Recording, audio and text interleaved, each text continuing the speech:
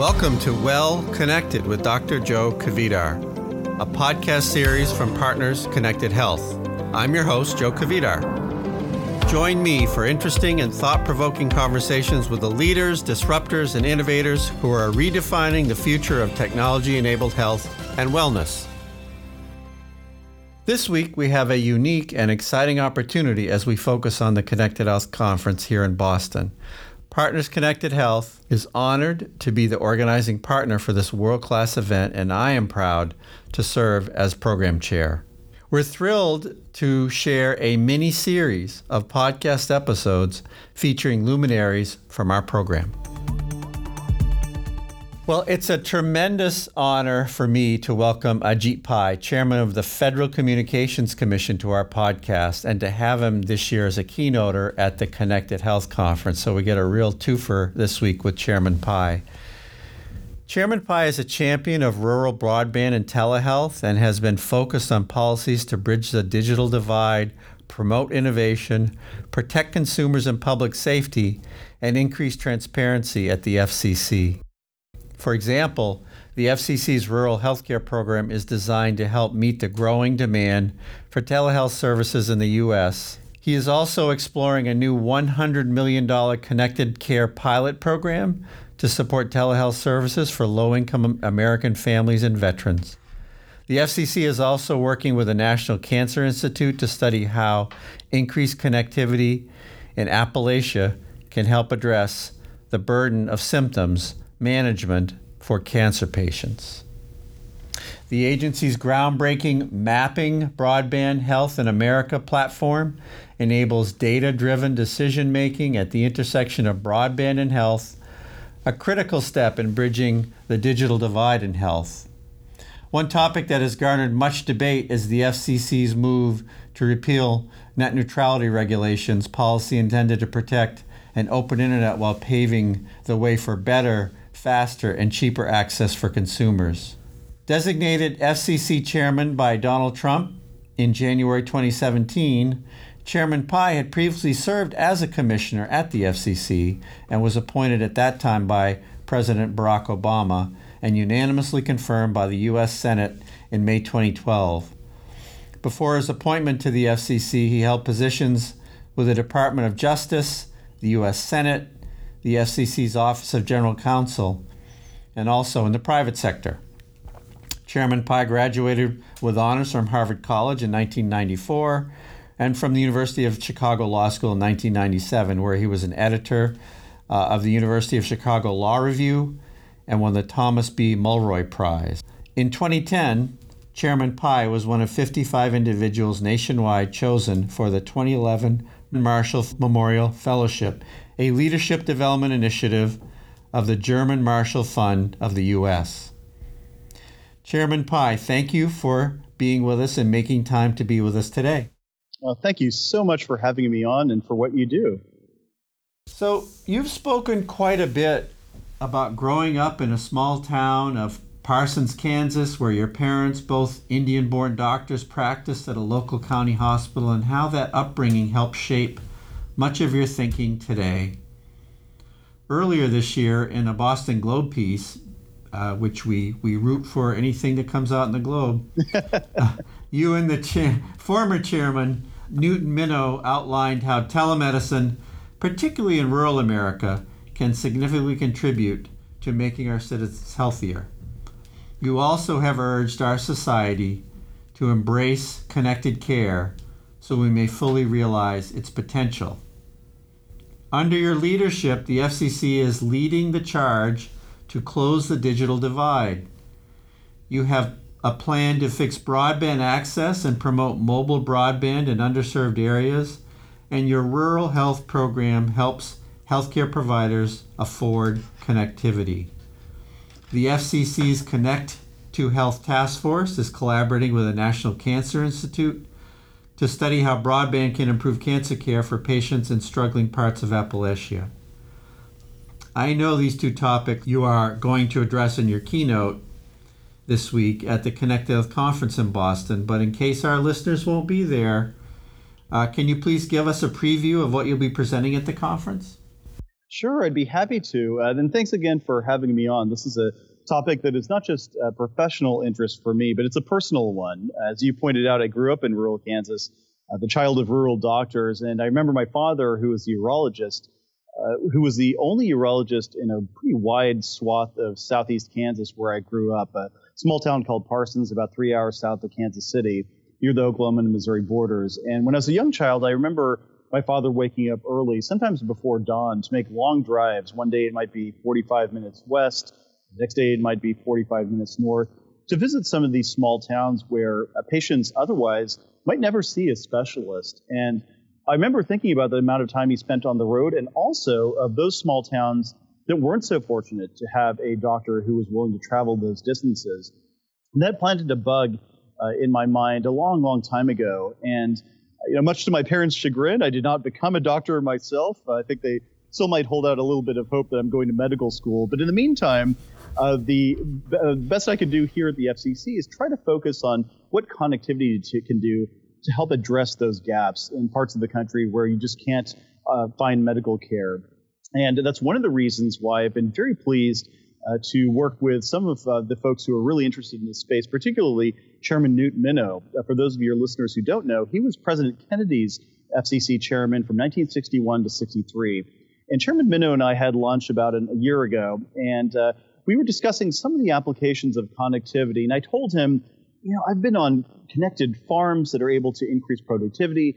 I've been in connected schools where teachers are using the technology to improve learning. But I've got to say, Mr. Chairman, connected health is something that could really transform American society. And he immediately sat up in his chair and said, I absolutely agree. And he'd been studying this issue too. And when you think about some of the suboptimal healthcare outcomes we have in today's system, many of those we think could be addressed and many lives could be saved or at least improved when you have broadband connectivity. And that's why he and I collaborated on that Boston Globe op-ed. And that just motivated me even more to come back here to the FCC and to try to roll out a number of different initiatives to promote telemedicine and telehealth. One of them, as you pointed out, is just increasing rural broadband connectivity altogether. I've been to many parts of this country, from Fort Yukon, Alaska, to the Delta of Mississippi, where you simply can't get high-speed internet access. And we have a number of different plans for closing that, from federal subsidies to modernizing our rules. We've also boosted our rural healthcare program. Some of your listeners may know that the FCC has a program that provides subsidies to healthcare facilities to offset the cost of internet connectivity. And under my leadership, for the first time in 22 years, we increased the budget for that program by 43%. It's currently $571 million. In addition to that, we're trying to think outside of the box to try to get the FCC involved in initiatives that might even boost further telemedicine's promise. For example, we started under my leadership a telehealth initiative that allocates about $100 million, as you pointed out, to look at ways to promote healthcare outside of the context of a hospital. So, for example, if wireless sensors were to accompany a patient as the patient goes home post-op, could those wireless sensors monitor a patient to make sure that vital signs are stable? And if they're not, we can intervene earlier. And that's something that had its genesis in one of the visits I did earlier this year. Additionally, we've launched an initiative called Launch, which is linking and amplifying user-centered networks through connected health. And the heart of this is a memorandum of understanding with the National Cancer Institute, along with others in government and academia and the healthcare industry and community organizations. And we're trying to figure out ways in which internet access and adoption in rural areas can help address the burden of symptom management for cancer patients. And as you can tell, I don't want to filibuster, but there's so many things that we're doing because we recognize that, as you pointed out, in a new mobile age, there's a unique opportunity here, I think, to marry the benefits of connectivity with the entrepreneurial spirit that so many have to broaden and augment the power of connected health. And I'm really optimistic about what this means for Americans' health going forward. Well, it's wonderful to hear. I mean, honestly, I know there are other issues at the FCC, but it sounds like you've been spending a lot of time on health. And again, our not only are we grateful as telehealth advocates, but all those rural patients that will benefit from this are going to be grateful as well. And I can't emphasize enough the excitement of seeing better patient care and having communications tools be an important part of that. One just very quick anecdote from my own life is we have our family has a home on a lake in the western part of the state here, and for many, many years we could get no internet access. We used to bring a MiFi device, which was very suboptimal. Just thinking about how, and I actually have friends in New Hampshire who do telehealth programs there and would say things like, well, we're going to monitor all of our congestive heart failure patients in the home. And they're like, no, we can't do that because some of them don't have any communications internet access. So right. Just incredibly important what you're doing, and our hat goes off to you. I wanted to talk a little bit about 5G. I'm not a geek, I'm not an engineer, but I do love wireless, and I have to tell you, between you and me, I think LTE never really lived up to its potential, in my opinion, partly because of the way the carriers handled it, partly because of the, I think, the actual size of the pipe itself and how it would get clogged from time to time. So I'm really looking forward to 5G.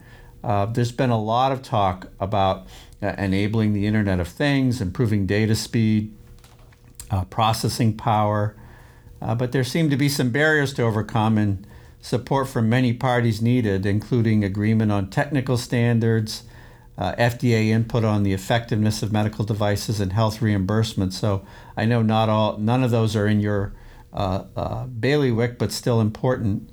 Just a few weeks ago, you announced that the FCC plans to consider freeing up more radio airwaves for use in 5G and Wi-Fi networks, as well as rolling back some regulations on rural carriers. So I know that improving coverage across the country has been a major priority for you and the agency, an issue that most support. Can you share with us your plan to promote 5G technology through what you've called the 5G Fast Plan? And especially, how can we expect this to impact healthcare? Absolutely. Our strategy is called the 5G Fast Plan, by which we mean a plan to facilitate America's superiority in 5G technology. And I think most wireless consumers are familiar with 4G. But as you pointed out, there are some limitations. In many parts of the country, you can't get 4G. In parts of the country where you can get it, as you mentioned, some of the applications you might want to use it for are limited.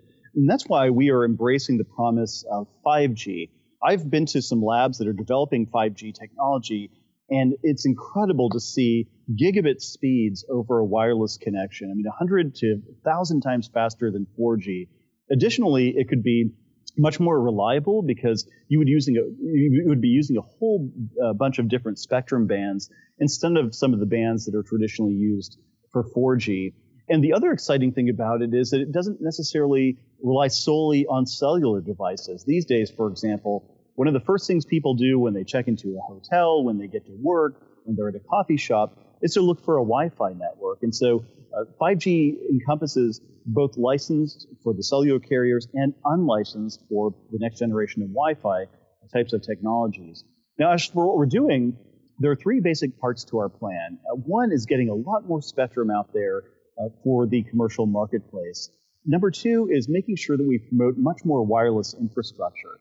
And number three is modernize our regulations to embrace the networks of the future. And I'll try to be brief on each of those, but with respect to spectrum, we're obviously familiar with the airwaves that are used for wireless communications. One of the great things about the 21st century is that really talented engineers and technologists have broadened the number of airwaves and the types of airwaves that can be used for wireless communications. For example, when I got into this field about 20 years ago, it was thought that spectrum below what is called 3 gigahertz was pretty much all that was useful. But now we're talking about spectrum above 95 gigahertz that could be used for 5G applications. And so one of the FCC's jobs as the steward of the commercial spectrum is to get as much out there as possible for engineers and entrepreneurs and innovators to experiment with. And that's what we're doing. Over the next year and a half or so, we are going to push about 5 gigahertz of spectrum into the marketplace. And to give you a sense of how much that is more spectrum than is currently held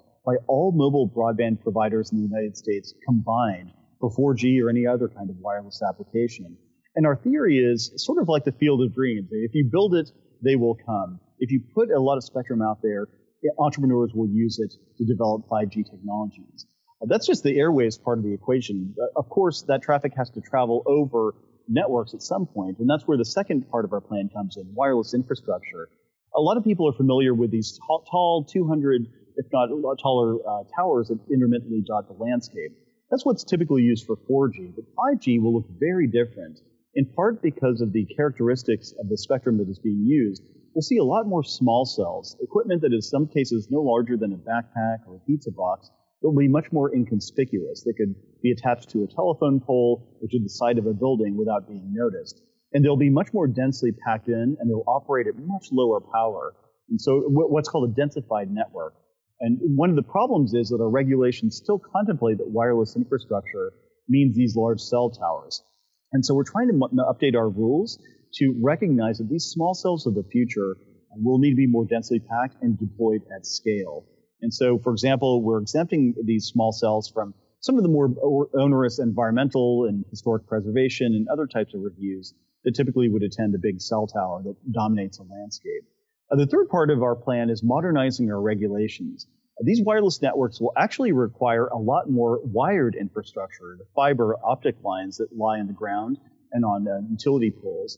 And that fiber optic infrastructure especially has to be deployed in lower income urban areas and in rural areas where the business case is typically pretty hard to build these networks. And so one of the things we've been doing, for example, is making it easier for companies to gain access to those utility poles, to get permissions and approvals from state and local governments and from electric utilities that typically own those poles.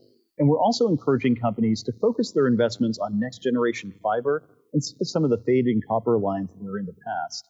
Fiber lines are, of course, much more resilient, much higher capacity, and ultimately are a much better return on investment for consumers. So we're encouraging them to focus on those next generation technologies. And so in a nutshell, our hope is that this 5G Fast Plan will encourage innovators and investors to see the United States as a testbed for 5G innovation.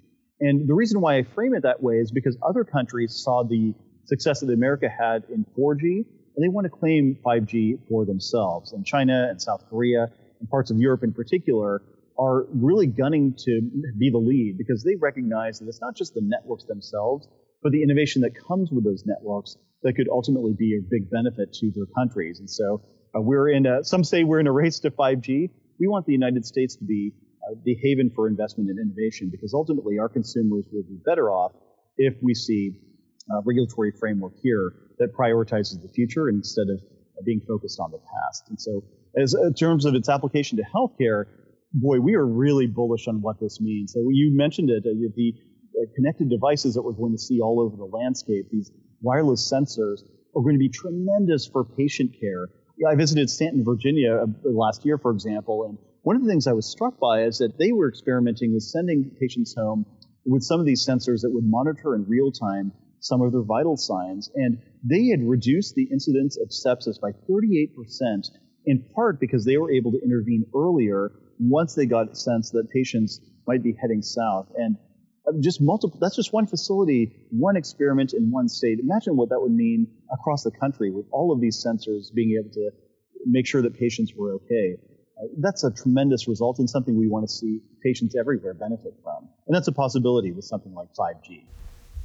Yeah, very, very exciting. Well, I can't get it fast enough, and I think most people feel that way.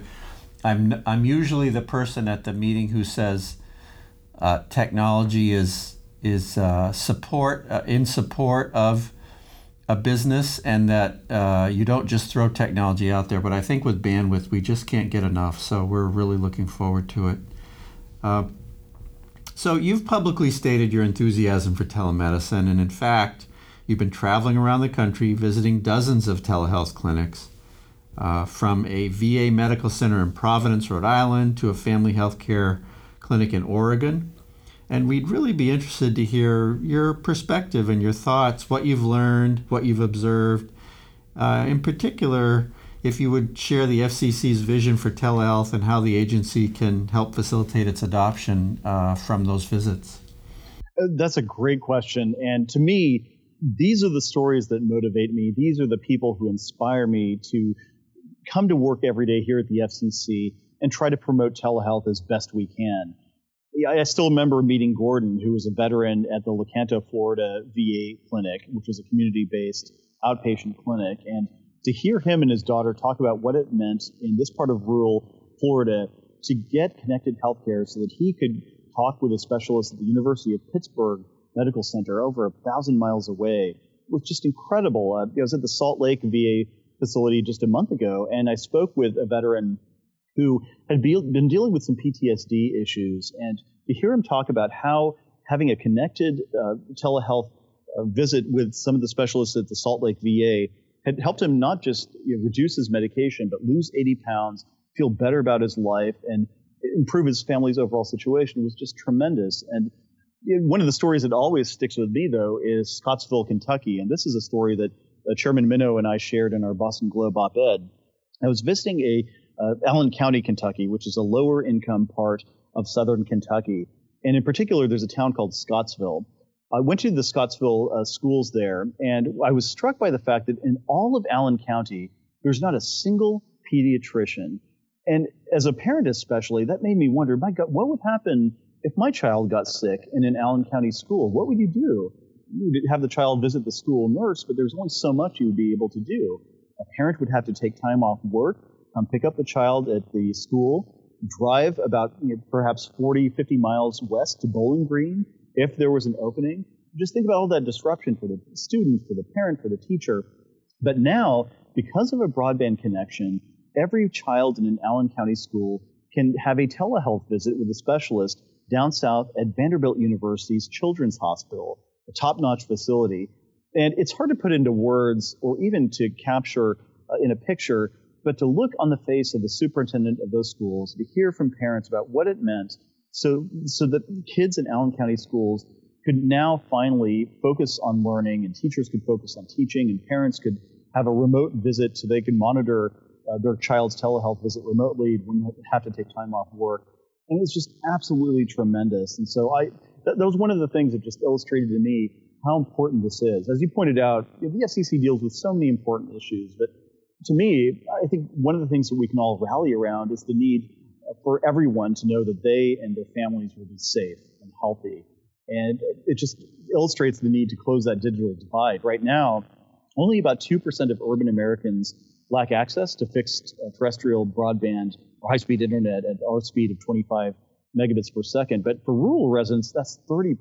And that's millions of people who are on the wrong side of that divide who don't have the benefit that folks in Allen County have. And so that's why our top priority has been closing that divide, focusing more subsidies on connecting rural residents, making sure that technologies benefit those in rural areas, and in particular boosting telehealth as a reason for people to rally around these initiatives. And our hope is that in the future, we can have more places like Scottsville, Kentucky, where the parents can clock into work knowing, okay, at the very least, at the end of the day, I know my child is going to be safe and healthy. And it's hard to quantify that.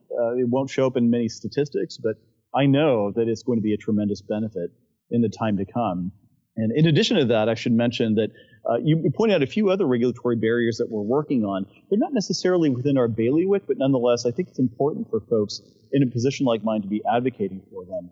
I've talked to a lot of telemedicine practitioners from Moab, the regional facility in Utah, to Providence, Rhode Island, the VA facility. And one of the barriers that they identified that is critical is limiting the amount of prostate licensing barriers that are out there. There's so many great physicians who are willing and able to lend their expertise over a telemedicine connection. But if the state where the patient is located requires that a healthcare provider be located or at least licensed in that state, then that can be a barrier. And that's one of the things I'm urging Congress to look at. In addition, you pointed out the reimbursement rates. That's not something that we can focus on, but I've been urging some of the healthcare officials in this space to have a broader vision of how to reimburse these services, because at the end of the day, this could be a huge cost saving. In addition to the better outcomes, it could be a huge cost saving for those who are involved in this space. And I think actually it's a really a force multiplier in terms of saving emergency room visits and the like. And we're hopeful that people will see the wisdom of that in the time to come. Well, those are wonderful stories, actually inspirational. I have to say, I've been at this now myself 25 years, and so you can tell I'm a glass 2/3 full kind of guy if I've been at it that long. But what's striking to me about how this all fits together is that now we do have really good reimbursement changing and coming for even those remote monitoring use cases you mentioned, or quick consult between two physicians, or electronic visits between patients and doctors. It's all coming, again, thanks to our friends at CMS who've been very open to moving in this direction.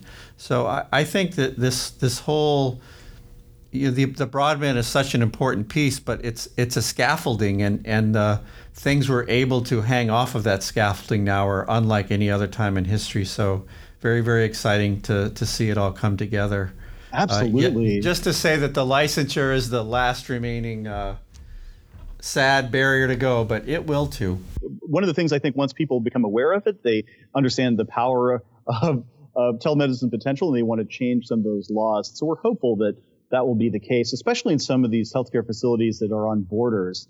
I was at the Cleveland Clinic not long ago, and Dr. Shazam Hussain, who's the director of their Cerebrovascular Center, was talking about the fact that they have a mobile stroke unit that can stabilize and assess a stroke patient 38 minutes quicker than has typically been the case without connected mobile vans. And when you consider that you lose something like 1 million to 2 million brain cells a minute, it would be a shame to have a cross-state licensing barrier stand in the way, for example, of someone in Youngstown, Ohio being able to benefit from someone in Pittsburgh being able to deliver that kind of mobile connected care. And so that's the kind of thing we hope will be an impetus for change for policymakers and regulators alike. Indeed. Well, I'm going to switch topics now and talk a little bit about the Connected Health Conference. So we are incredibly excited and honored that you're going to be speaking at the conference. And just having you there signals your interest and support of connected health and telemedicine, as well as, again, what you stand for, which is the communications infrastructure of our country. Are there any specific topics at the conference that you're going to focus on more than any other as you spend a few hours with us?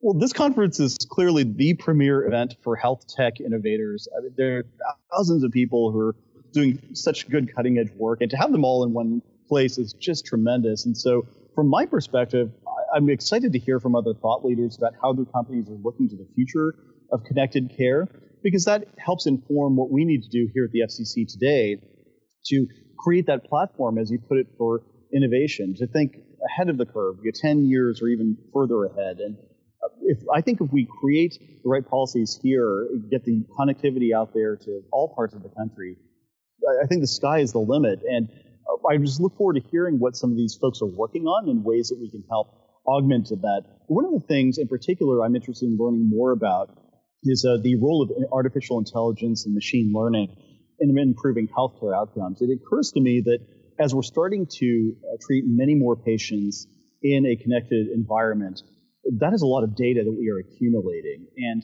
if we can analyze that data in a way that, of course, respects privacy and other types of regulatory considerations, I think we can draw a lot of lessons out of it and apply it to improve care even further. And so I'd be interested to hear from some of these specialists in AI and machine learning about how they see the future. And in particular, outside of the setting of the hospital.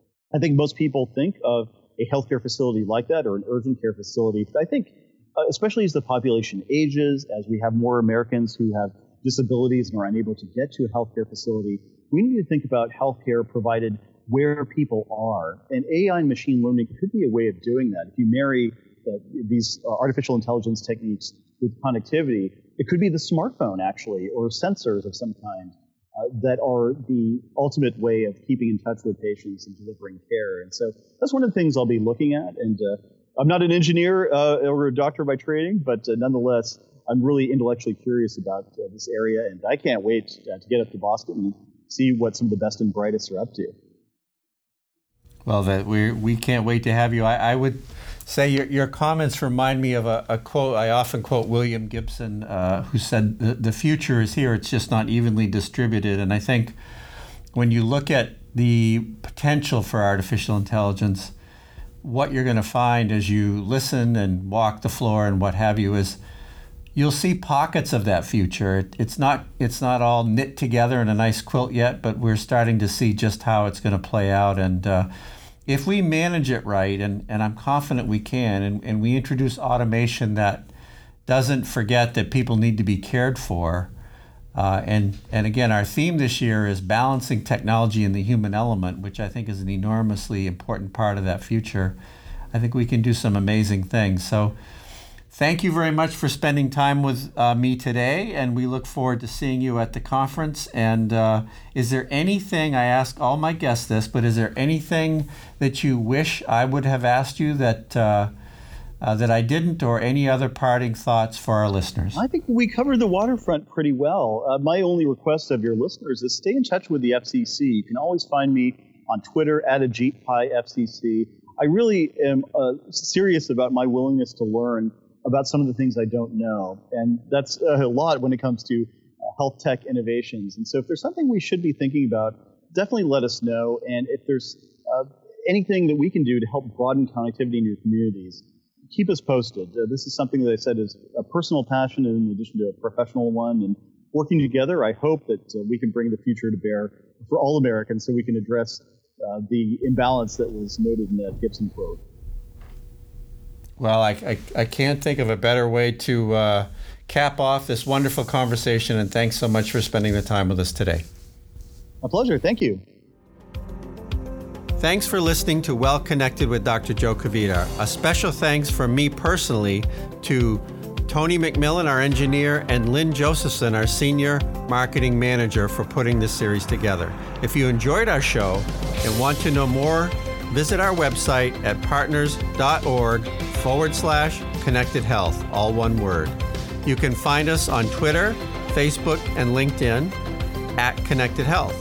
For more episodes of our series, search Partners Connected Health on Apple Podcasts, Stitcher, and wherever else you listen to podcasts.